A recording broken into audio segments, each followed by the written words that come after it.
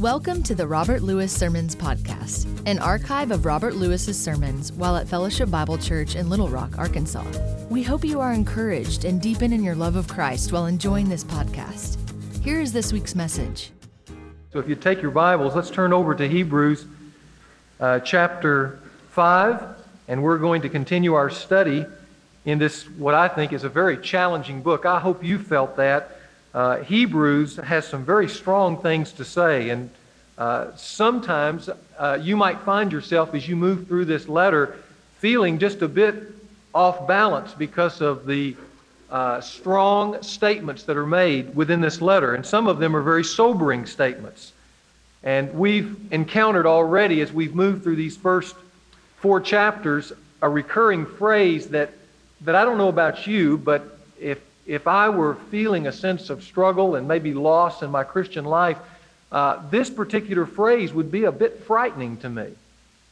And I want to address that today. And it's this phrase that is mentioned over and over, especially in chapters 3 and 4, where you have the Lord God saying, "As I swore in my wrath, they shall not enter my rest." When that statement is made, suddenly if you really think about it, you feel the frailty of your own life, some of the deceitfulness of your own heart, which has many times led you down particular paths of unrighteousness and disobedience, come crashing headlong into an unyielding God who has set commandments for life before us and asks us to choose. And when those two things clash headlong, when you read this particular phrase, you get the outcome in advance, and that is that man is the loser in this situation. And so you begin to have these feelings of fear because could I get to a place where God might say to me, "Jane, Betty, Jim, Pete, you shall not enter my rest"? That might be how you have felt at points as we've moved through these statements of God in these first 4 chapters. What makes them so sobering, as you've already heard, is that these statements are not being made to some heathen people. These statements are being made by God to His people, believers, those who are called by His name, those who have already placed their faith in Jesus Christ, those who have been graced with both His presence and His power. It was His people to whom this address is being made. And if you remember last time when Bill Parkinson was moving us through chapter 4, we came across verse 2. Do you remember that? It said, "For indeed we have heard good news preached to us, just as they," these other believers also, "but the word they heard," and then these sobering words, "did not profit them because it was not united by faith to those who heard it." And suddenly Hebrews shouts out at us, you know, this could happen to you. You could miss the rest too. That's the scary side. Now that we're 4 chapters in, I think it maybe is appropriate that I give a formal definition of rest. You might just jot this down because we use it over and over again, and rest can be defined a number of ways, but I thought about a way that maybe you could remember it in a formal statement, and so I've given a formal statement to it to help you, and it's this. When we talk about not entering the rest or what the rest is, to me the rest is this. It is a place where God's plan for my life and God's power in my life are joined with my faith to produce a lifestyle of victory and fruitfulness. I'm going to say that again. Some of you who love to get everything down get nervous when I think I'm going to move on. Let me just say it again. It's a place where God's plan, His statements for my life, okay, that's on the outside through His Word, and His power in my life through His Spirit are joined to my faith to produce a lifestyle of victory and fruitfulness. That's the rest. It's the kingdom of God. It's the abundant life. It's the Spirit-filled life. It's the abiding life. It's sanctification. It's all those things, but the rest is a place. It's a moment. It's an experience where God's plan and God's power come together in partnership with my faith, and they produce a lifestyle of victory and fruitfulness. But now here's the scary part. We can miss that place. We can miss it. That's the warning of this book. We can miss it where there's no profit. We can miss that place in our work. We can miss that place in our marriage. We can miss that place under the stress of temptation or during trials or in the use of our money or under pressure or amidst tragedy or in and among relationships. We can miss the rest. Oh, we can acknowledge God, and we can be acknowledged by God as His son or His daughter in Christ, in the church, among the people of God. We can be acknowledged in all those things, and yet at the same time, in all these things I've mentioned, whether it be, like I said, our marriage or relationships or temptations or whatever it might be, we can actually come to the place where God's plan and God's power are not joined with my faith, and therefore it doesn't produce this life that God has offered us and will continue to offer us all throughout the rest of our life. We can miss that place of victory and fruitfulness. That's what the scary thought is. It's even more scary when it becomes reality, though, doesn't it? So how do you keep from entering the rest? How can you assure yourself that you can get there? Well, if you'll remember back in chapter 3, it started this way. Look at verse 1. It says, "Therefore, holy brethren," and really this verse sets in place, it's the cornerstone for chapters 3, 4, and 5. This one verse, verse 1. "Therefore, holy brethren, partakers of a heavenly calling, consider Jesus the apostle and high priest of our confession." Now I want you to notice two words there because they're key to these 3 chapters. The word apostle and the word high priest. Jesus the apostle. What does that mean? Well, an apostle was a leader. If you think about the leaders of the church, you think of the 12 apostles. Jesus is called the apostle. It speaks to Jesus' leadership. In fact, in chapter 3 and all the way through chapter 3, Jesus is compared next to Moses and is said to be a much greater leader than Moses ever thought to be, though the Jews would have thought that Moses was the greatest leader they ever had. But if you go through the 4 Gospels, you'll find, and anyone who's read even one Gospel will know for sure, that if Jesus was anything, Jesus was a leader among men. "Follow me," was what He said all throughout His ministry, and His examples that He gave through His own life, His words, His wisdom, His teaching. He proclaimed to the world an entirely new lifestyle. And He led that lifestyle. Now, to a lesser extent, Moses proclaimed a new life too, although that new life was not so much as a spiritual kingdom as it was a physical place into the promised land. You see, leaders, good leaders of all kinds, leaders paint vision. Leaders break old paradigms and insert new paradigms, new ways of thinking. Leaders inspire hope. They raise standards. They challenge the status quo. Jesus, being an apostle, meant that Jesus was a leader. Unfortunately, there's always a downside to leadership. And in thinking of Jesus just as a leader, there's a downside there for us as a believer. You see, if you've been around a leader, you've probably felt some of the darkness of the leadership side. Because leaders often have little patience for people who can't pick it up immediately. Leaders have a way of not being patient with details because they've got the big picture. They know where they're going. They often can lack sympathy for those who can't keep up or understand. They can be easily frustrated by someone who is weaker, who whines, who's broken, who can't seem to follow the directions, at least can't understand, or who seems to be not a risk taker, because leaders can't tolerate non-risk takers. They often can seem to run over people. They can carry an attitude, if you're not careful, you may assume this of them, although I don't think this is true in every case, but they can make you feel with their power either get with it or get out. That's how leaders make some people feel. And I say this because if you're not careful, and if you haven't been careful as we've gone through chapters 3 and 4, you can get that feeling about Jesus as a leader.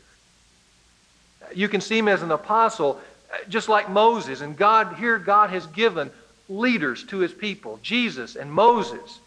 But Israel couldn't keep up. They were too slow. They couldn't figure it out. They couldn't get the big picture. They were mired in the details. And so, pow! God just blows up. He curses them. And he says, you spineless wimps, you're not going to enter my rest. I'm done with you. I'm a big picture man. Now, I say that in exaggeration only to help maybe some of you who have been through these last few chapters and you're struggling. And we're painting this big example of following, getting in the rest, believing God, stretching yourself out, and you're saying, I'm too weak. I can't believe that. This sin's too big. And so you see Jesus as a leader only, with his standard too high. And you're so messed up and so mired in the details and so sinful that it's easy to start thinking by the time you get to the end of chapter 4 that he's already sworn you off too. God's given up on me. I can't cut it. I can't measure up. The issues are too strong. I'm constantly in the ditch. So why try? If you feel like that, I've got good news for you today. That's what this chapter 5 is all about. See, a leader can make you feel that way, and if all Jesus is a leader in your theology, then we need to expand it a bit. And to do that, let's go back to chapter 3 again. Notice it says that Jesus is to be considered as a leader, an apostle, but then it says and it's this and that's key to chapter 5. It says, and a high priest. We're going to explore the priesthood of Jesus Christ today. See, God knows a good leader is not enough to get you in his rest. Did you know that? He's already figured that out.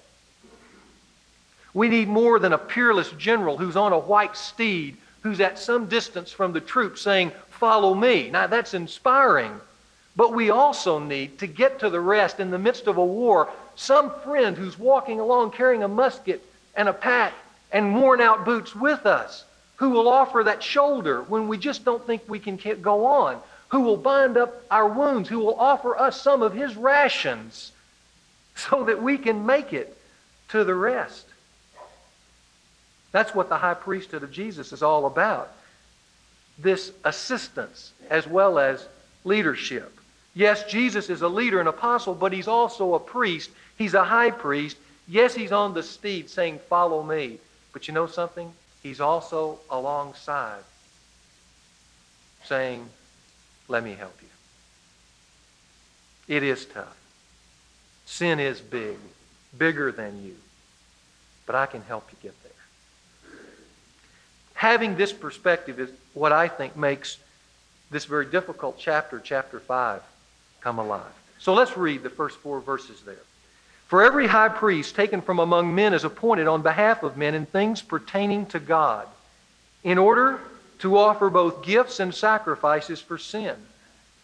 For a high priest can deal gently with the ignorant and the misguided, since he himself is also beset with weakness. And because of it, he is obligated to offer sacrifices for sin. As for the people, so also for himself. And no one takes the honor to himself, that is the honor of being a high priest, but he receives it when he is called by God, even as Aaron was. Now, Aaron was the first high priest. You know, we don't talk a lot about the priesthood in Protestantism in this particular church, but the fact is, one of the central tenets of both the Old and New Testament is that God has always appointed priests. He always has, and he continues to, even in our day. If you go back to the early patriarchs, the family fathers, the heads of the family, served as the priest. Job was a priest. Abraham was a priest. Noah was a priest. When Israel became a nation, then God decided that he would select a certain family line to serve as the mediators between God and man, and he selected Aaron to begin that process. And so Aaron was the first of a long line of Levitical priests out of the tribe of Levi.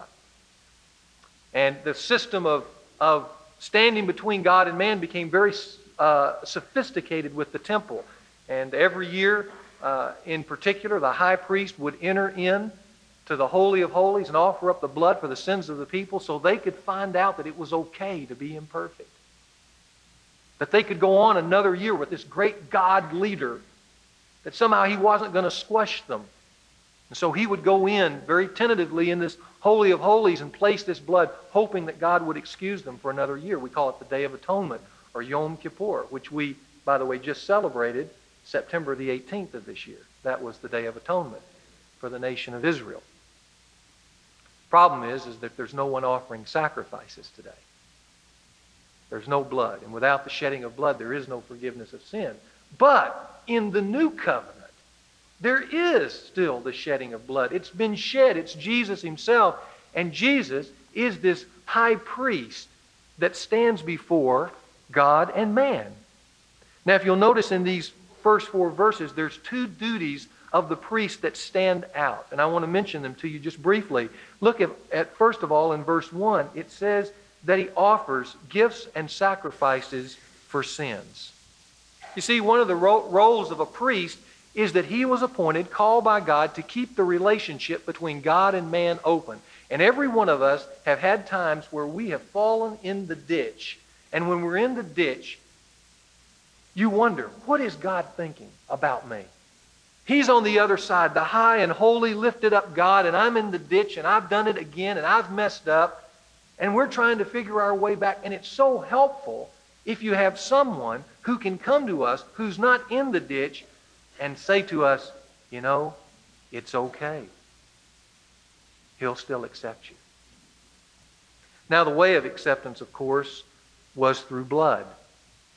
And, of course, that's why Jesus' blood is so important to us as Christians today. The priest was a way of helping man find his way back to God and being assured of that fact, even when his emotions would be telling him, God doesn't want me anymore.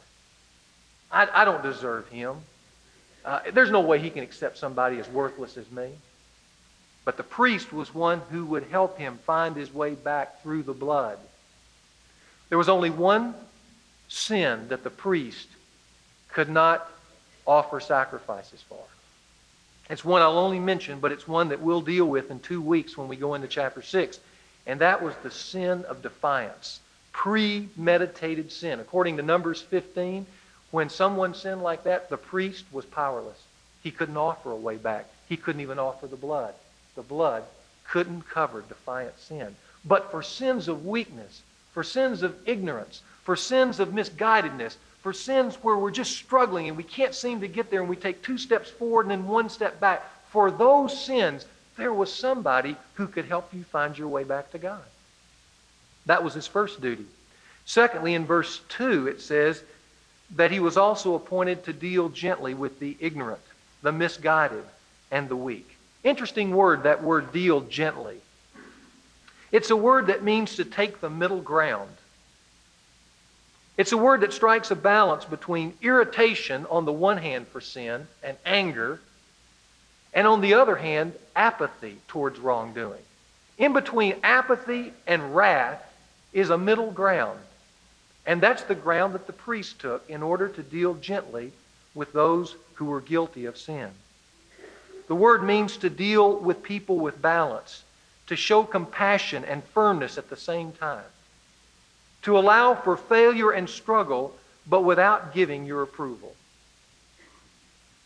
Now, the reason I mention this is in this latter sense of dealing gently with people, each one of us are called to perform a priestly function with one another. For instance, in Galatians 6:1 it says, "Brethren, if any of you is caught in a trespass, you who are spiritual, restore that person with a spirit of gentleness." Do you hear it? Same word, spirit of gentleness. There have been times when I've dealt with people for years in their struggle to make it to the place of rest. Not weeks, not months, years. Years they've wrestled with that. And from time to time they've come to me, and in my own way, I guess I played like you probably have played with somebody else, a priestly role. You know, they'd come in, they'd be beaten down, they'd be discouraged. they would feel that they've been defeated again by the same nemesis, and they'd want to talk about it. And they usually come in and they say, I've done it again. Done it again. Can't seem to get a handle on this thing. I've gone out and impulsively put my family in financial jeopardy again. I told you I'd never do it again, but I've done it again.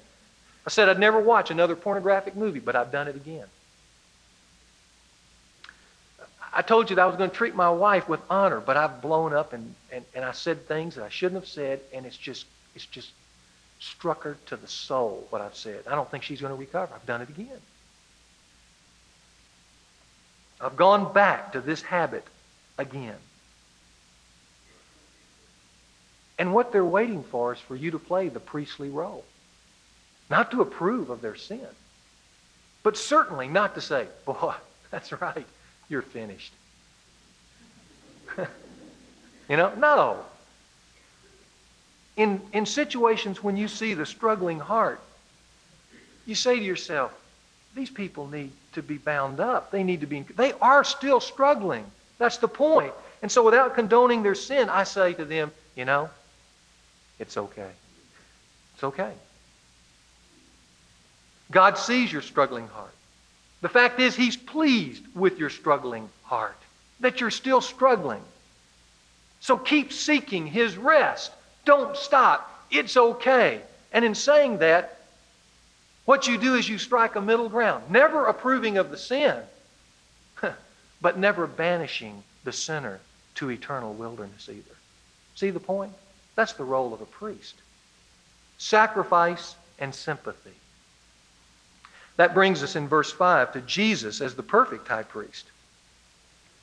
It says, so also Christ did not glorify Himself so as to become a high priest. In other words, He didn't come wanting this high priestly ministry necessarily, but God gave it to Him.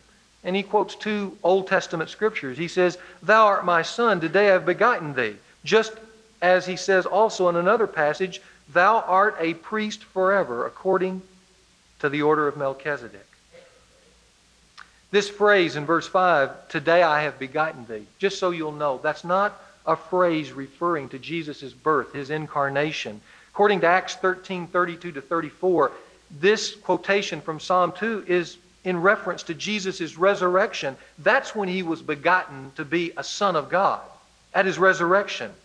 It was there after the divine Jesus had tasted this incredible life as a man and suffered under the sin of the world that He became qualified to be a true high priest who could stand between us and God and offer sacrifices and sympathy.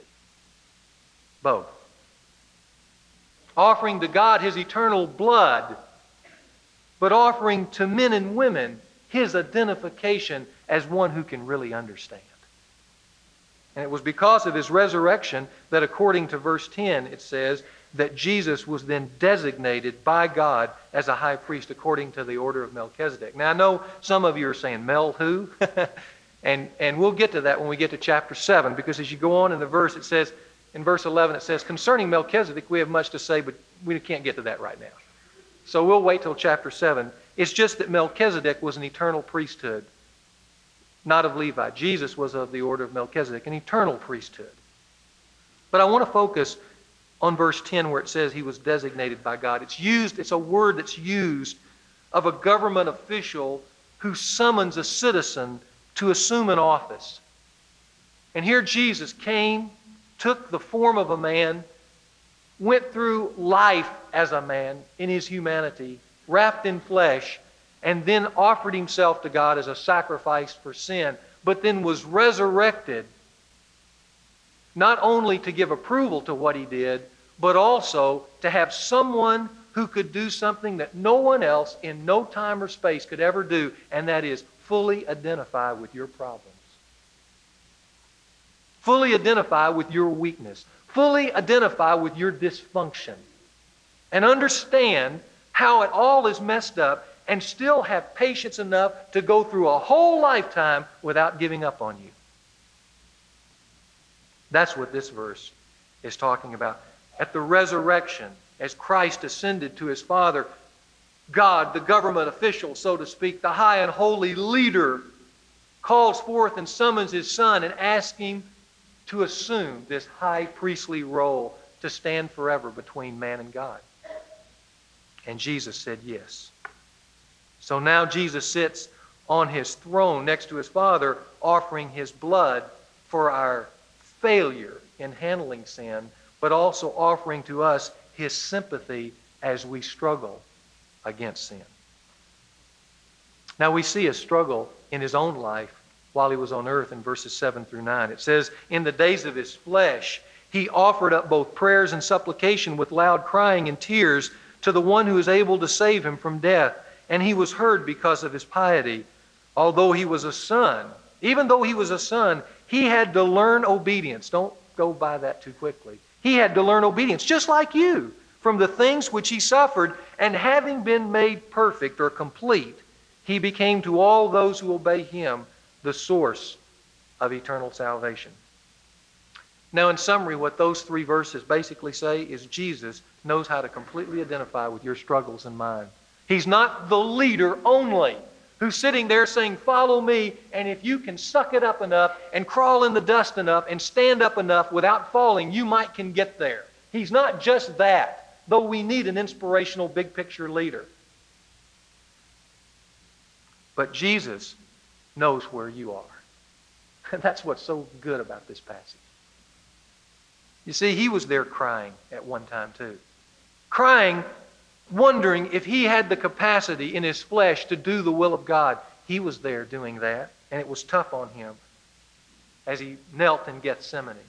Jesus was the one whose humanity had to learn obedience, as it says in verse 8, just like yours, when every cell in his body said, don't obey, break, flee.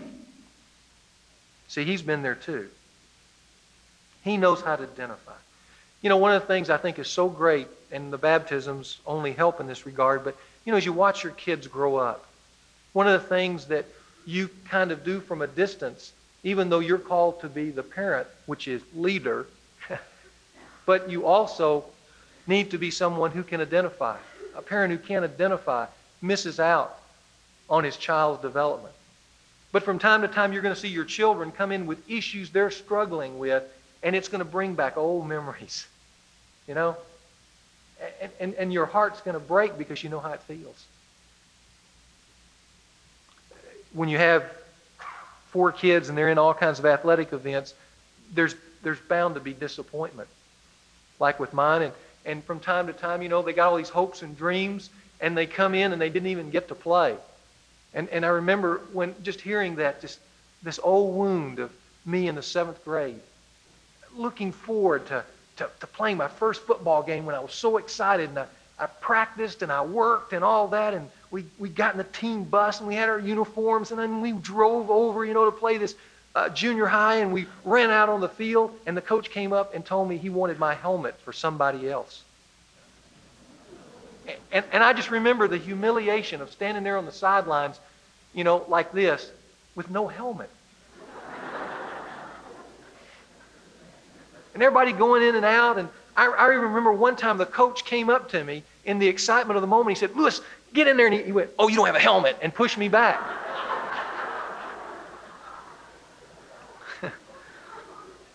And I remember going home that night, and my mom was there, and I walked in, and she was wondering how it went, and I just burst into tears. You know, just crucified at the core. Because I didn't get to do anything. In fact, they laughed at me in that situation. I could just stand outside myself and look at this pitiful little kid, even as a 7th grader, and think, boy. Well, see, when somebody comes home and tells me they didn't get to play, see, I can identify. I've been there. Do you ever think of Jesus being just like that? Identifying at that kind of depth, knowing that kind of pain and that kind of experience. Oftentimes we forget in that regard. And some of us even can callously say in our own sin when we're being pulled into it or we're being hurt by it, or we think of all the people who contributed to our problem, we can say, you know, Jesus, you really don't understand. And then we can play our trump card. You know what our trump card is? You didn't have a sin nature. It's the easiest part of our depravity. It's what leads up to sin. And it's what occurs after sin. That's the hard part. I want you to think about that. Not long ago, when I was part of a Common Cause group on Issues in Action, and we were dealing in the area of pornography, we watched a film. It was really an interview between James Dobson and Ted Bundy, the serial killer. Some of you have seen that. An electrifying interview just 6 hours before he was executed. And I remember as I listened to that exchange, Bundy began to talk about how he fell into what he fell into. Though he grew up, according to him, in a Christian home and began to get in some magazines, and then magazines led to certain movies and things like that. These detective magazines, he called them. They would be innocent by today's standards, but it was those things that inflamed his imagination, and what he began to think over time finally spilled out in how he wanted to live. And he talked about the incredible seduction and pull and drivenness he would feel before murder. The whole time, if we're to take him at his word, that might be questionable, but the whole time he talked about how inside there was a part of Ted Bundy saying, I don't want to do this, but the lust of blood would push and push and push till he would finally cave in. And then he would kill someone. And at the end of the killing, this is what he said. He said, for a moment I would stand there with blood on my hands, and my lust would be satiated. And I would feel at peace. I would feel relaxed. And suddenly I could feel like I could go back and act like a normal man. And he said, for months after that, I would act normal. And I would be loving to people. And I would want to help. The old Ted Bundy deep inside could get out for a while. But then would come the guilt as I began to review what I did. And then the shame. And right after the shame, the pull again. Now I say that because here's what I want you to know. He identified, as I listened to that, for me, at a much more graphic level, what I consider the three parts of sin. You might just jot them down. They're these. First, there's what I call the pull beforehand. Then there's the pleasure of a moment. And then there's the pain afterwards. The pull beforehand, the pleasure of a moment, and then the pain afterwards. Now, of those three, the only part Jesus can't identify with is the middle part. That momentary sense of relief when you finally did what your heart struggled with not doing, but you went ahead and did it. And when you finally did it and in a sense gorged yourself on that particular act, suddenly it didn't have any impact on you. There was just a sense of pleasure and relief at the same time, and we've all experienced that, hadn't we? So for that brief moment, there's pleasure in sin for a season, the Scripture says. That little window is what Jesus Christ never experienced. But on the front end and on the back end, Jesus has gone way beyond what you have ever even imagined. The pull part. Jesus Christ has tasted temptation to the max. I want you to think of any sin that you've ever struggled with and feel the pull. And I want you to think you're in a race with Jesus Christ, and here you are, and you're resisting, and you're struggling, and you're fighting, and you finally fall and give in. What I want you to know is after you've fallen, Jesus Christ still battled with that temptation at higher and higher levels of battle. But never once did he satisfy it with sin. He kept going on. He tested temptation to the max, flawlessly. But he felt that struggle at levels of experience that you and I probably will never taste. He's tasted it to the fullest. And then how about on the backside? The pain part. Jesus Christ was drenched in pain. He was drenched in agony. All sin, for all time, by all people, placed on him, and he had to suffer in that condition. Not because he sinned, but because he was made to be sin on our behalf, according to 2 Corinthians 5. So let us be careful when we look to our high priest that we not say to him, you know, you don't know how tough it is. You don't know how much pain there is, when the truth is, you don't know. You don't know how tough it is. You didn't go the 3rd and 4th mile. You didn't take on all that extra sin. See, you don't know. What you've got is a priest, a sympathizer, a friend who has a capacity to deal with any of your problems far beyond your capacity to even experience them. And there he is, saying, I want to help. Boy, that is what is so exciting about the priest friend. Not just a leader, a friend next to us, understanding, empathizing, sympathizing, shouldering the pain from a life of experience. Which brings us to the application, which is actually at the end of chapter 4. It says in verse 14,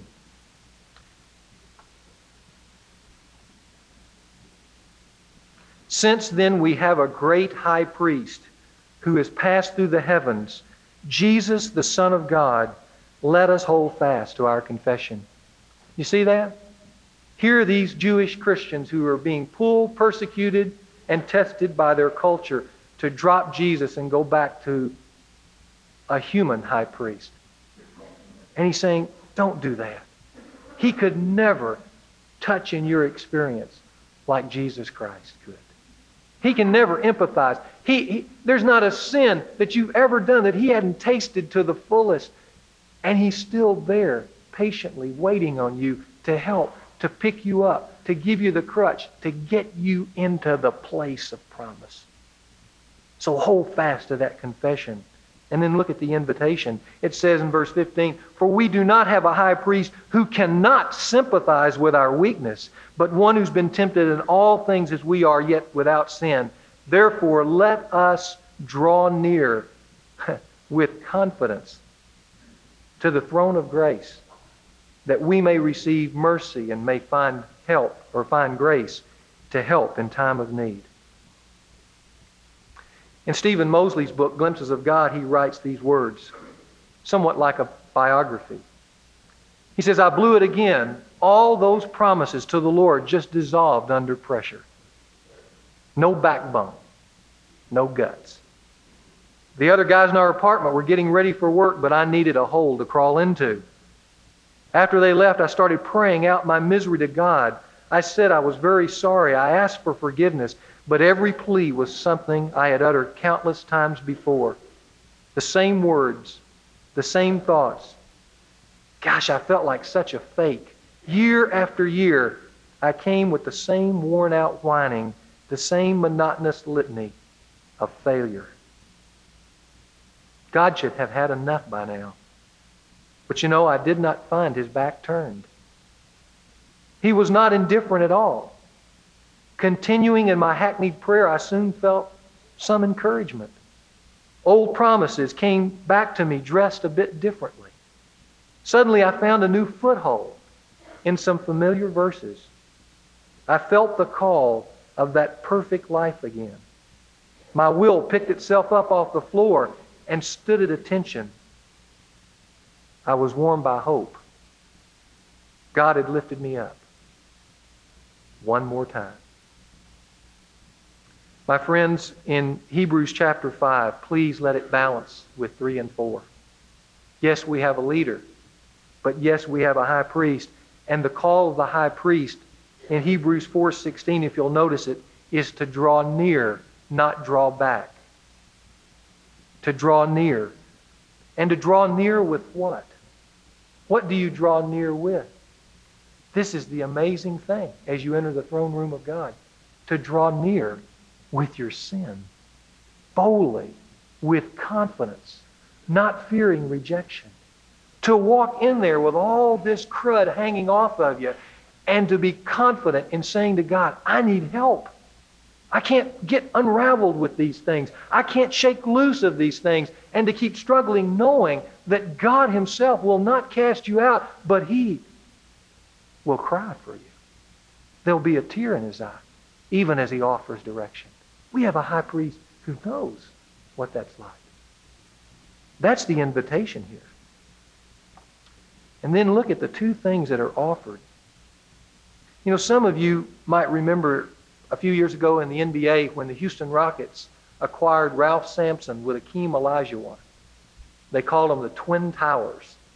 Akeem is about 7 feet tall, and Ralph Sampson at the time was 7'4". And they were going to be unstoppable in the NBA. I couldn't help but think of these because when I looked at verse 16, I thought, you know, there are two twin towers here in verse 16. The first is mercy, and the other is grace. Do you see them? You can walk in there boldly. It doesn't matter how many times you've done it. As long as you're struggling, as long as you've not collapsed back into defiance and unbelief saying it's okay. When you do that, there is no sacrifice for sin. But when there's still struggle, you can walk in boldly time after time after time into the throne room expecting to receive the twin towers. Mercy. That's what we need in this day. Mercy. And then also, we might even find something special above that, and that's grace itself. The grace to be encouraged, the grace to be built up, the grace not to be condemned as a struggling heart, the God who forgives, the God who then softens, the God who then strengthens, the God who then encourages and loves, and we walk out a new person every time. Let us draw near to find rest. We need a leader. We do. But we also need a priest. And here's the good news. In Jesus Christ, we find both at the same time. Thank you for listening to the Dr. Robert Lewis Sermon Podcast. If you were encouraged by this message, please rate and review this podcast. In addition, share this with your friends and community. This podcast was produced by the team at Sound of a Rose. You can learn more about the team at soundofarose.com.